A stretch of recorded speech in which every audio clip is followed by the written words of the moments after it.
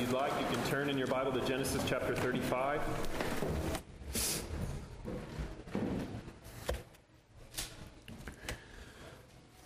We resume our reading through the book of Genesis, picking up in Genesis chapter 35, verse 16.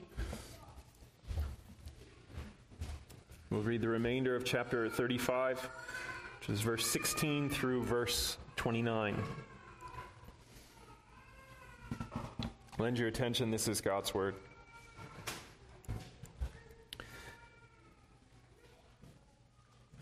Then they journeyed from Bethel. When they were still some distance from Ephrath, Rachel went into labor, and she had hard labor. And when her labor was at its hardest, the midwife said to her, "Do not fear, for you have another son." And as her soul was departing, for she was dying, she called his name Ben-Oni, but his father called his name Benjamin. So Rachel died, and she was buried on the way to Ephrath, that is, Bethlehem. And Jacob set up a pillar over her tomb. It is the pillar of Rachel's tomb, which is there to this day.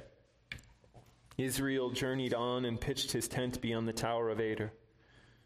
While Israel lived in that land, Reuben went and lay with Bilhah, his father's concubine, and Israel heard of it.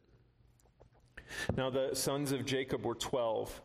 The sons of Leah, Reuben, Jacob's firstborn, Simeon, Levi, Judah, Issachar, and Zebulun. The sons of Rachel, Joseph and Benjamin. The sons of Bilhah, Rachel's servant, Dan and Naphtali. The sons of Zilpah, Leah's servant, Gad and Asher. These were the sons of Jacob who were born to him in Padan Aram. And Jacob came to his father Isaac at Mamre, or Kiriath Arba, that is Hebron, where Abraham and Isaac had sojourned. Now the days of Isaac were 180 years. And Isaac breathed his last, and he died, and was gathered to his people, old and full of days. And his sons Esau and Jacob buried him. Thus far the reading of God's word. You can turn in the New Testament to the Gospel of Matthew.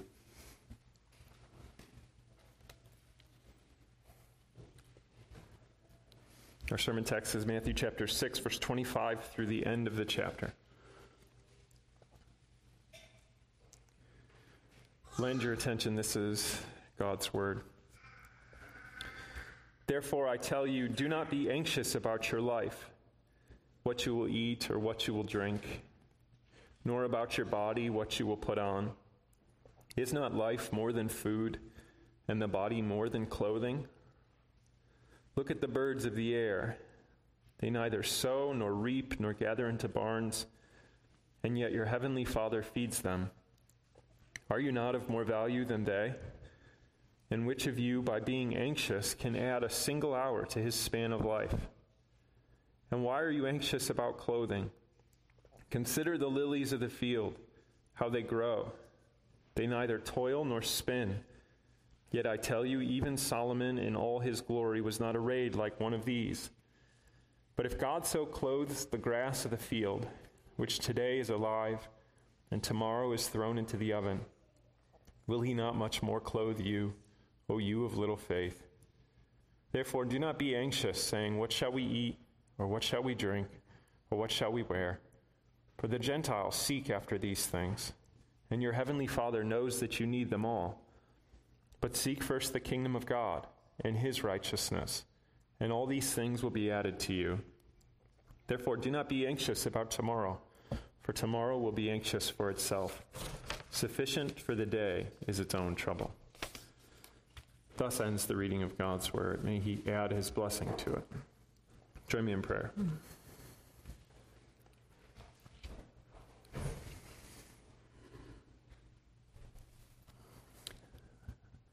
Our Father, the world and everything in it you have made. What a wonder that of nothing you made the world. And what a wonder that you have shown yourself pleased to continue in its maintenance, even though this earth has plunged itself into sin and misery under under her first king, Adam.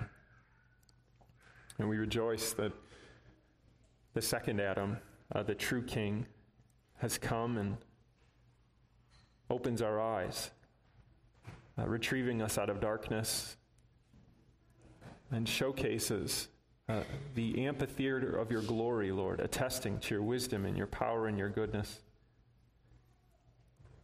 And doing this as the one who is your exact image, such that we know you in him, and we see your heart on display in the life of your Son, Jesus Christ.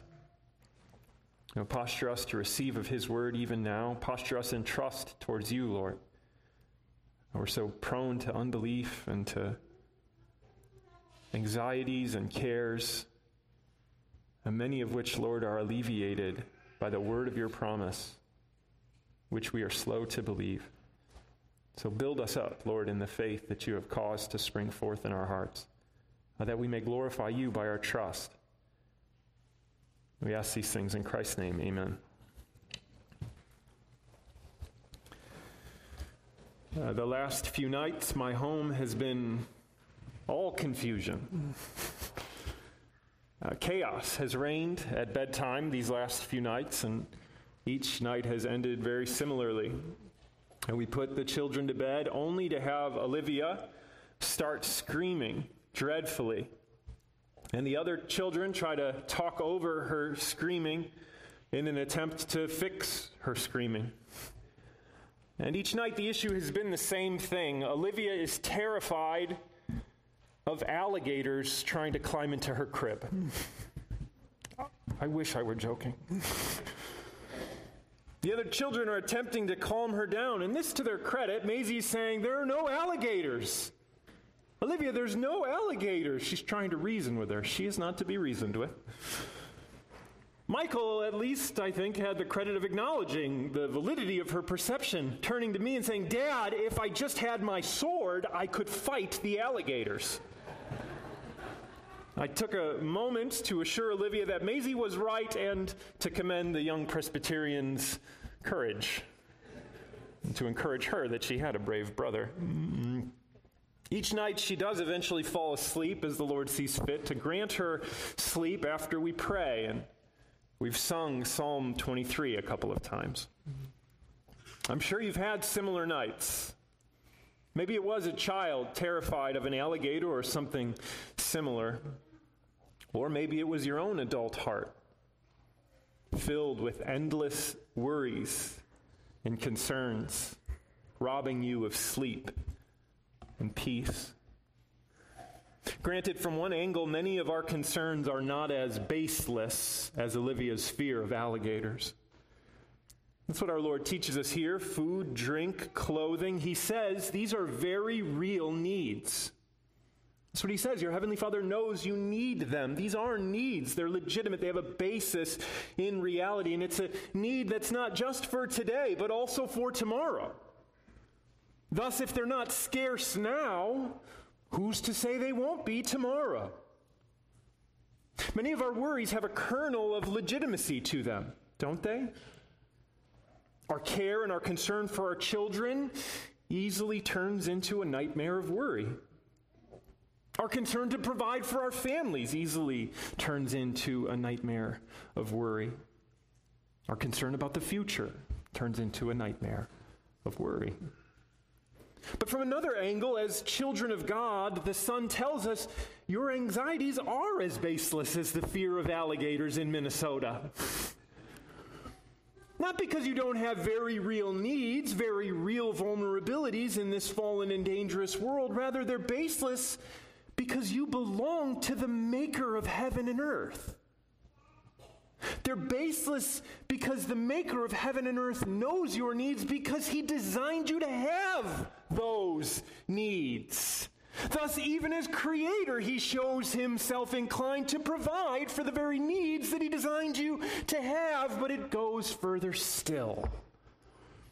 For the children have seen the Father favorably disposed beyond description in giving the beloved Son. in making known the riches of his love poured not upon the righteous, but upon sinners, the very one for whom Christ has come. He says they're baseless not because they have no grounding in reality, but because you belong to the living and true God who loves you as a father loves his children. But mark how often we live as if this were not the case. I'm sure you don't have to go very far back in your own recollection to think of nights where you have been robbed of sleep over some sort of worry or concern. We can mark how often legitimate cares swell into anxieties and worries due to what Christ here calls plainly little faith. That's what he says, is it not? Now, certainly that's not the whole portrait of our worries and concerns, but we'd be fools not to hear that as a legitimate portrait, a legitimate angle on them, for it's the angle that Christ gives us. O you of little faith, he gently rebukes us. So then what would our King have us consider when inevitably those worries threaten to swell and drown and rob of sleep once more? And perhaps moreover, what would he have us do in the stead of an endless and relentless expenditure of energy in the vanity of worry? So let's consider this morning, first, the children who worry. Second, the father who provides. And third, the son who instructs and comforts. First, the children who worry. Therefore I tell you, do not be anxious about your life, what you will eat or what you will drink, nor about your body, what you will put on. Is life not more than food, and the body more than clothing? And then verse 34, therefore do not be anxious about tomorrow, for tomorrow will be anxious for itself. Sufficient for the day is its own trouble. He assumes that we're a people prone to worry, does he not? He doesn't take a show of hands. He doesn't ask, hey, have any of you lost sleep in the past several weeks? Yeah, that's worry. He assumes that the life of his followers will in some sense know worry, know anxiety, know the trouble that comes over these cares. So what is worry? What is anxiety? It's very clearly at the heart of his concern. 5 times he uses this word. 3 times he says, don't be anxious. Or the King James Version, take no thought. Or the New King James Version and others, do not worry. 5 times he uses some variation of that phrase. Furthermore, this isn't the only place that he deals with the matter of worry and concern. In Matthew chapter 10, Jesus tells his disciples that you're going to be dragged in front of kings and governors. Don't worry about how or what you're going to say. Don't be anxious about the testimony that you're going to bear when that inevitably happens. It whiffs of something of the vulnerability that the future has to be the source of our worry, which is how he ends this teaching. In Matthew 13, he tells the parable of the sower and the seed that falls in the ground that grows up and then is choked out by thorns. Jesus explains that those thorns are the worries, the anxieties, the cares of this life, which have a tendency to choke out the life of the Word. Another really interesting episode is Luke 10, which is well known, where Martha is endlessly working to serve. And Mary is sitting at the feet of Jesus, and Martha appeals to Jesus, saying, don't you care that I'm working? And Jesus says, Martha, Martha, you are anxious and troubled about many things, and then commends the portion that Mary has selected. And so we see that worry, anxiety, concern seems to be this excessive and undue care given to a matter that in some way is beyond our control. That emerges clearly with reference to the future. Who of you can control the future? The matter is slightly different with food and drink, but what the Lord wants us to see, that even though we think that we have control over the resources which we need, it's very tenuous control, is it not? It's certainly not an absolute command over these things.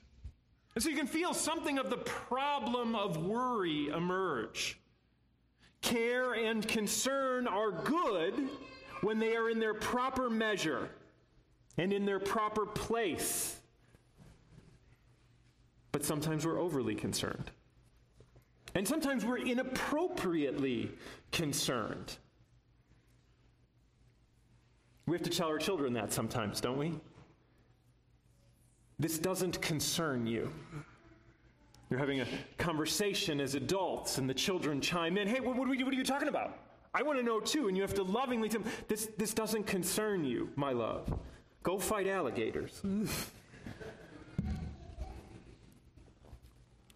We're at risk in letting our concerns and our cares swell disproportionately. And we're at risk in letting our concern cross into matters that are really not of interest to us, or we might say no direct bearing upon us. A more striking and blunt way to put this is we have a hard time minding our own business. And that is oftentimes a source of anxiety for us because we appropriate cares and concerns that the Lord has not given us to bear. Jesus here tells us that we're prone to worry. And that in and of itself is comforting because he knows our hearts, is it not? Once again, we come back to this glorious truth that Jesus Christ knows what is in you.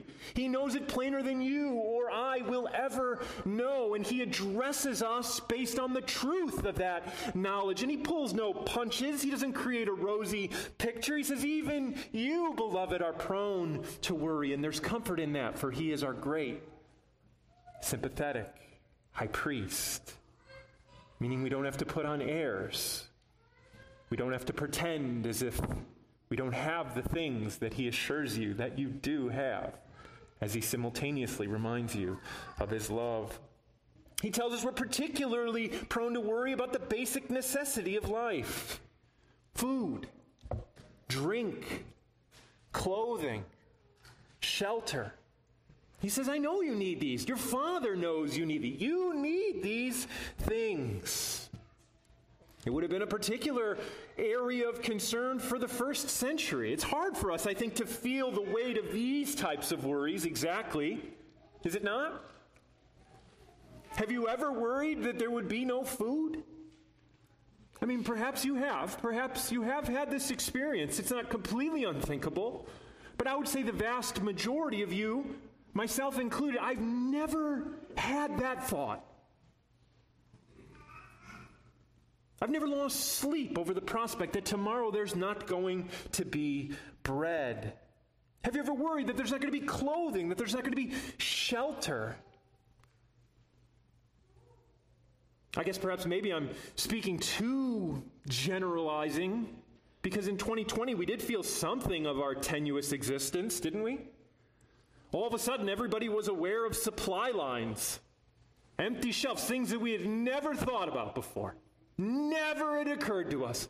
All of a sudden, every YouTuber is showing the world these empty shelves at Walmart, and it was like, well, wait a minute, we're vulnerable. It's like, look, you've been vulnerable the whole time. The whole time. Just because the shelf is empty now doesn't mean you weren't vulnerable then. But on the whole, we don't feel this with the intensity that they probably would have. Consider his early followers. Some of them had left jobs to follow him. We already met the disciples who did that. They left father and boat and net very distinctly in the call of ministry. It was a very real question. He's like, let me do this or that. I'll go wherever you go. And the Lord says, I don't have much. I don't have a place. It's a very vulnerable existence following me.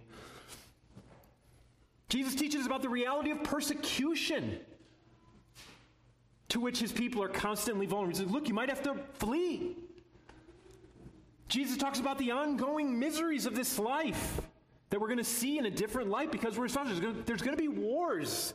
There's going to be famines. These things are going to deeply destabilize the earth. You're not immune from that as my followers. You're just as vulnerable, if not more vulnerable, as my followers. All of which is to say that our lack of worry over these particular things likely isn't trust. More likely, it's abundance and the delusion of security. And 2020 was a good glimpse into that, wasn't it? Where perhaps you felt vulnerability creep up in your heart in a way that it never had before. That's what he's talking about here. It would be silly to feel the vulnerability of supply chains and think that our hope was in building better supply chains. That's what he's addressing here. In a way, Jesus is asking us to consider life on the run, life in famine, life in wartime, life in mass persecution. The astonishing call to worry is astonishing not because it's issued in the face of a guarantee of plenty and to a people who need nothing because of their ingenuity. The astonishing call not to worry is astonishing because it holds true in a time of little for a people who might be forced to give up everything. Do you hear that? Can you hear that? We can look at this from another angle. Michael Reeves, he wrote this lovely book. I think it's called Rejoice and Tremble. He asks an insightful question. As Westerners, has our abundance resulted in more or less anxiety over the future? That's a good question. Certainly a provocative question. It's maybe difficult to answer in a certain way, but the general sense is that with all the abundance that we haven't become more content, more confident, but rather we've become more afraid of losing anything. Our abundance isn't like the blubber of a whale. It's like the gold of a dragon. That wasn't bad on the fly. The blubber of a whale is just pure access to protect. If it gets bitten by a shark, you're fine. The gold of a dragon, you kill to protect. And you're terrified of losing. That's what our abundance has generated for us. That's the point that Reeves is driving at. And it's nice to hear an Orthodox Christian say something that Tolstoy already observed a while ago, because that's exactly what Pierre Bezukhov learned. The richest man in Russia, who thought that perhaps philanthropy and all of his wealth was to be the source of some contentment, but he found none there. And it wasn't until he was taken captive and placed in a line of prisoners that he saw a man eating a scrap of bread around a fire with a full and thankful heart. Because that man had his daily bread and the warmth of fire at that moment, which is exactly what Paul says. If we have food and clothing, with this we will be content. 1 Timothy 6:8. That's a pretty impressive host of witnesses. Michael Reeves, Leo Tolstoy, and St. Paul. You know it's got to be true. It isn't more, which is a bulwark for our souls. God is the bulwark for our souls who gives us enough. I fear we've missed that in our time of abundance. So mark your tendency to worry as an excessive and inappropriate concern. And also ask if the plenty that you've been given has produced any real contentment. And if it hasn't, what makes you think that that's the source of your security, the source of your peace? If it can't produce contentment, then surely it can't put to rest our worry, so we must seek it somewhere else. Thus, we can go on to consider the Father who provides. Our Lord draws our attention to lessons from creation, lessons from providence, lessons about our Heavenly Father. We can note immediately that the Lord assumes an orthodox doctrine of creation. It's not random, that it is particular, it has been designed, and it continues to bear testimony about the one who made it. Children, what is the work of creation? Are you memorizing your catechisms? What is the work of creation? The work of creation is God's making all thing of nothing by the word of his power in the space of 6 days, and all very good. Well done. Keep up. Good work on your catechism. Jesus tells us that that's true. He says that's exactly right. God made the world, and he hasn't just made the world, but he made it particularly. He made it so that the world shows us something about who God is. That's what Jesus draws our attention to. My children make pictures for me very often. Perhaps yours do the same. And they give them to me, and I see their little creations as a display of their abilities. And I see in their little abilities set on display and the gift of love that they make evidence of their love for me. Children, we can look at creation as a demonstration of God's wisdom and power and goodness, which tells us something true about our God. And that's what Jesus does here. He says the theater of nature is a testimony to God's abundant provision. That's very much what Psalm 104 teaches as well. Psalm 104, verse 28, all creatures look to you to give them their food in due season. When you give it to them, they gather it up. When you open your hand, they are filled with good things. Jesus, as the greater Solomon, says, not consider the ants, but consider the birds. Consider the flowers.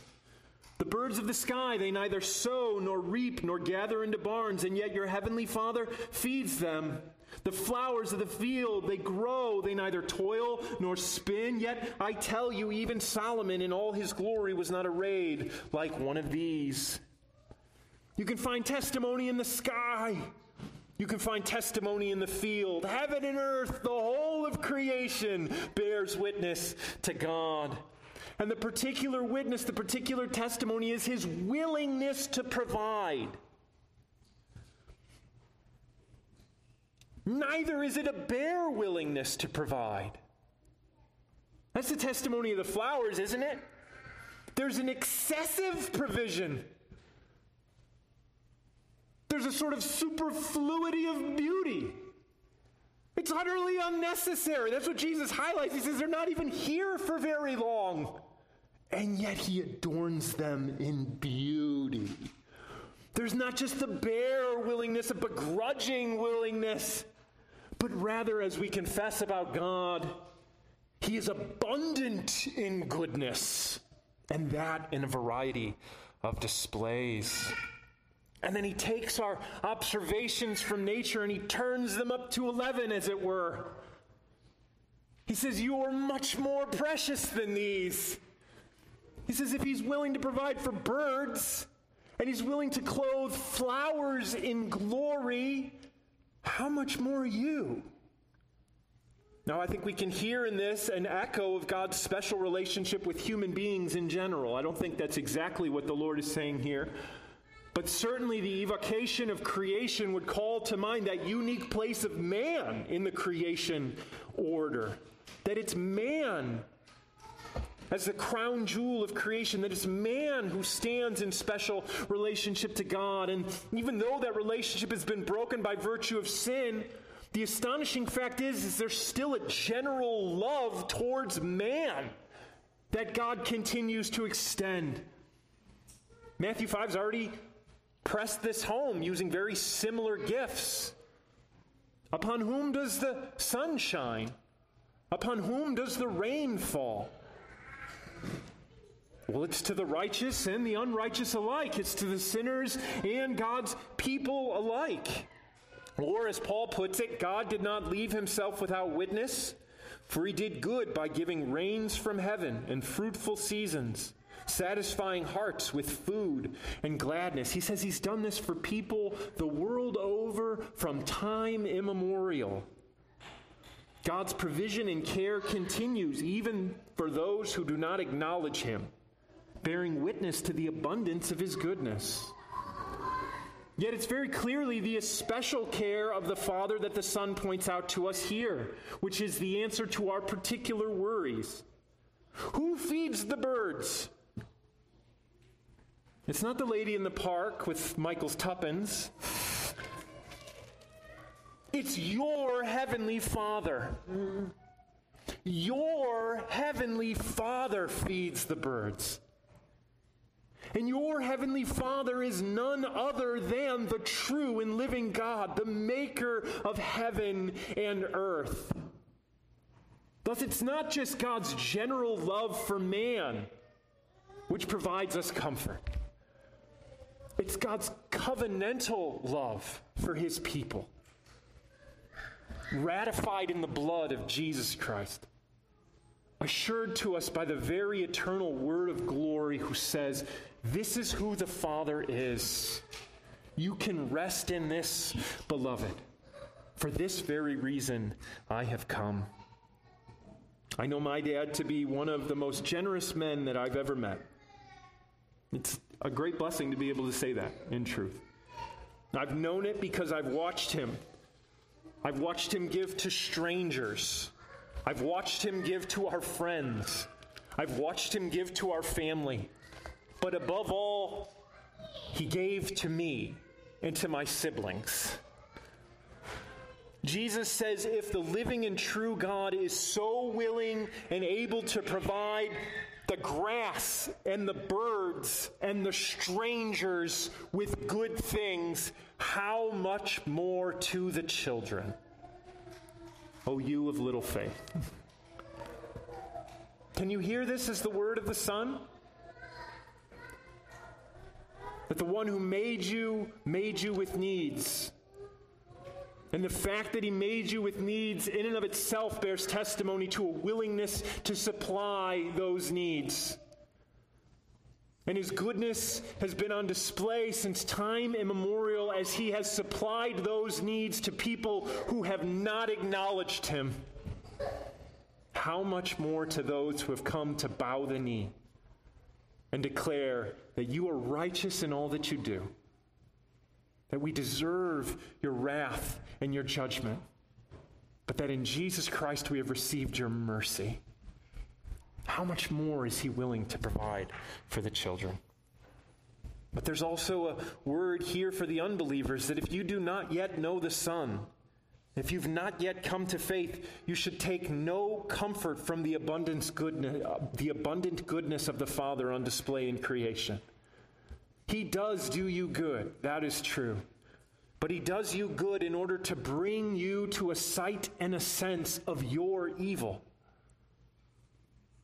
He continues to do you good, to bring you to repentance. Furthermore, the pinnacle of his love is not the sending of rain. It's the sending of the Son, Jesus Christ. For the true and eternal comfort of the Father comes only to those who flee to the Son, who embrace the Son as God's ultimate provision for what we need as sinners. Not bread, not wine, but true bread and true wine, which comes in Christ and in Christ alone. So we can consider last the Son who instructs and comforts. We must never lose sight of the Son. He's the one teaching us here. He's the one instructing us here. It is the King upon the throne who's giving wisdom to his children, the children whom God has granted him. He's the one who says, don't worry about your life. And he lived it as one who had a life to worry about.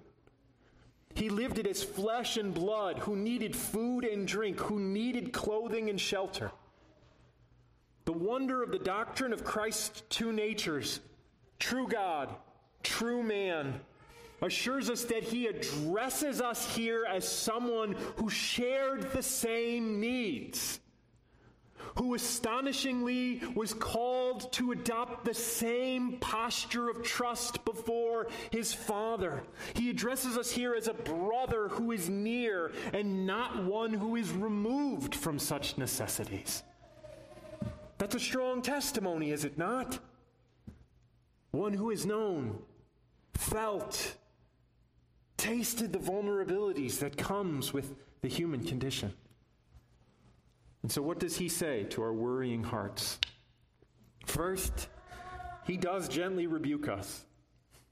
I mean, you hear that here, doesn't he? He says, what has all your worrying gotten you? This is a great angle on this. What has your worrying gotten you? Has your worrying produced life? Which of you, by worrying, can add a single hour to his span of life? That's such a good question. It's so thought-provoking. It forces you to ask, what has worrying gotten me? Certainly, I've spent many hours worrying. Have I received anything in return for that investment? I guess I have. I've received a restless and fretful soul. I've received poor sleep and thus poor health. Interesting. In my misguided attempt to secure the needs of my life by worrying, I've actually accomplished the exact opposite. Maybe I don't know anything. I'm sure that's what that question provoked. That was the line of thinking that the question provoked in me. I had an epiphany in my office. The very expenditure of energy that we deceive ourselves in thinking moves us towards life, moves us in the exact opposite direction of life. And that's what he says here. It's not just that you can't add anything to your life by worrying, you're actually detracting from your life by worrying. And he also tells you you're acting like Gentiles. It's another gentle rebuke. The Gentiles seek after these things. This is a little bit uncomfortable for us. He's very clearly using this in a negative way. He's saying the effect is that your behavior is dishonorable. It's beneath you. It's ignoble. It's disreputable. Fill in the blank.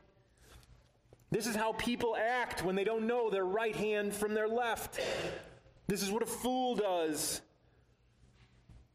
This is how a Kurgan would act. War and Peace, not a Rostov.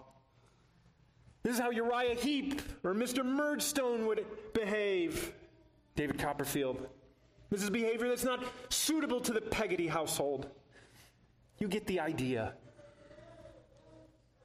This is what I do to my son when I tell him that his behavior is beneath the Presbyterian gentleman. They're minor infractions, I assure you.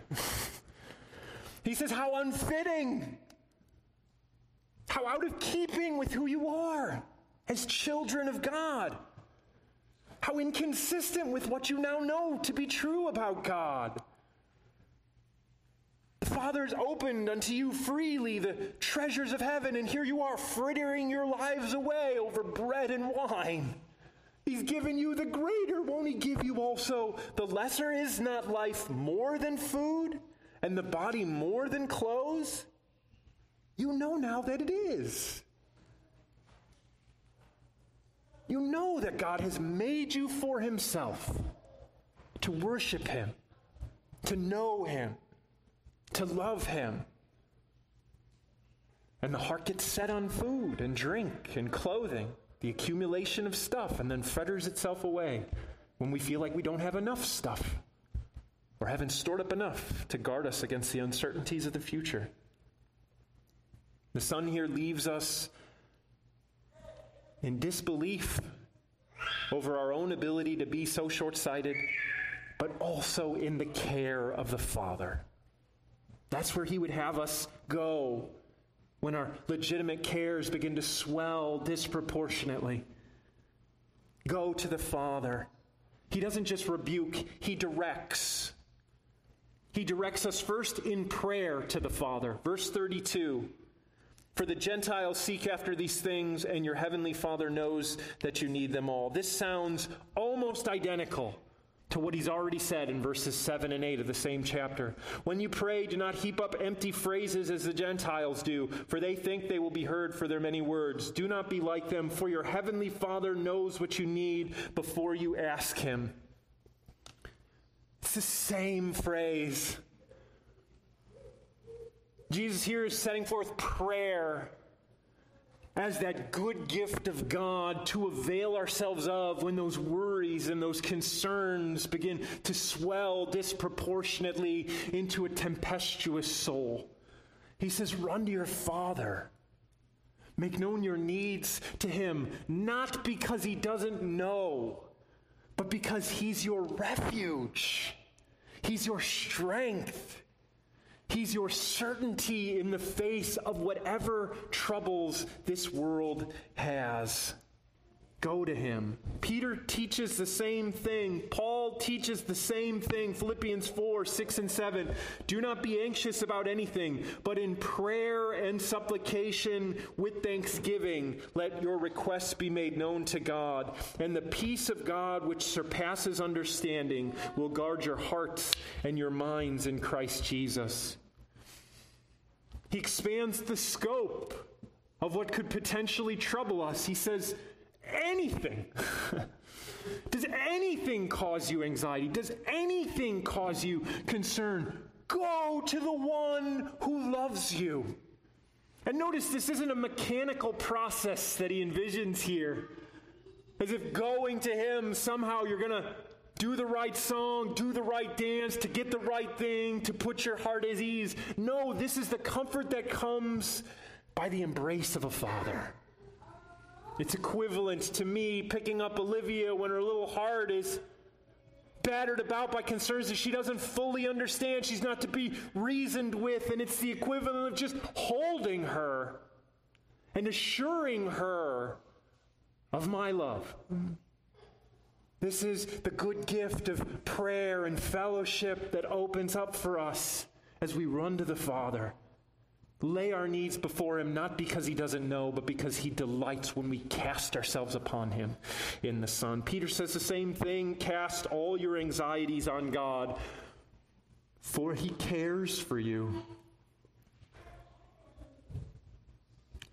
Beloved, stunningly, he cares more about you than you care about you. And we know this, don't we? We know this because he's already given you the most precious gift conceivable in all that is, the Lord Jesus Christ. This is the point that Paul makes, is it not? When he says, the one who gave you the Son, how will he not also give you every good thing? Big concerns, little concerns, the future, the present, cast it upon him in the assurance that he is not indifferent towards you, beloved, for he has assured you that he has spared no expense to secure you for himself in the giving of the Son. Peter says he cares for you. Do your worries lead you into the Father's arms in prayer? Do they lead you to think upon the magnitude of his gift in the beloved Son, and how everything other than the Son is really just pennies in compare to the riches that have opened unto us in him? Our worries lead us to many dark and unhelpful places, don't they? Sleeplessness, the search for distraction or coping mechanisms, overeating, overdrinking, the numb of entertainment, anything to assuage the ache and relentless worry that can overtake us. Beloved, let Christ lead you by the hand of his love into the presence of the Father, who is the true and living God, who has spoken so plainly of the love he freely bestows. Even when you act like my daughter Olivia, disrupting his worship. But he brings one final and great comfort, namely the certainty that he has given us to provide for lesser things frees us to seek the more that he alludes to here. He says life is more. The body is more. It's not to be spent seeking the less. It's to be spent seeking the more. And that's what he says here. Seek first the kingdom and his righteousness, and all these things will be added unto you. We cannot add to our own lives. That's what he says. You can't add anything. All your days are written in God's book. They are given to us, the number of hairs on your head, the length of your days. They are given to us. They are received from God. But the Father gives us gift upon gift, grace upon grace, adorning those days with his loving kindness, such that those who follow the Son in faith are told that they will receive 100-fold and will inherit eternal life. Matthew 19:29. Does that mean we're going to be rich? No. Does that mean we're never going to be hungry? No. Does that mean we'll never have to flee for our lives? No. In fact, Jesus assures us that our days will be filled with trouble. That's how he closes here, astonishingly addressing a people who are worried, closing on the note, hey, yeah, there's going to be a lot of trouble. Because comfort isn't to be found in the downplaying or the avoidance of trouble. Comfort, contentment, security, peace is to be found in the arms of the Son, who has conquered the world, such that all things now serve his purposes, including our hunger, including our nakedness, including famine and persecution and sword and things present and things to come, all of which now are marshaled forth not as testimonies of separation from the love of God, but as stopping places on the way to the full realization of his glory. As he sees us through these things, promising us enough bread for as many days as he has written for us. And then, in ending our days, and sending the Son to retrieve us and to bring us home. Beloved, that is the ache balmed. That is the refuge which secures us. Not that we will never know want, but that we will truly know the God with a cattle on 1,000 hills in the Lord Jesus Christ as one who is favorably disposed toward us, more than we can ever fathom in this life. Hear this word, beloved. Rest in it. Take it into your hearts and minds as the enemy would seek to steal your sleep. And rejoice because it's true, because it comes from the Son. Let's pray. Grant to us the eyes to see and the ears to hear, O Lord. For we ask in Christ's name, amen.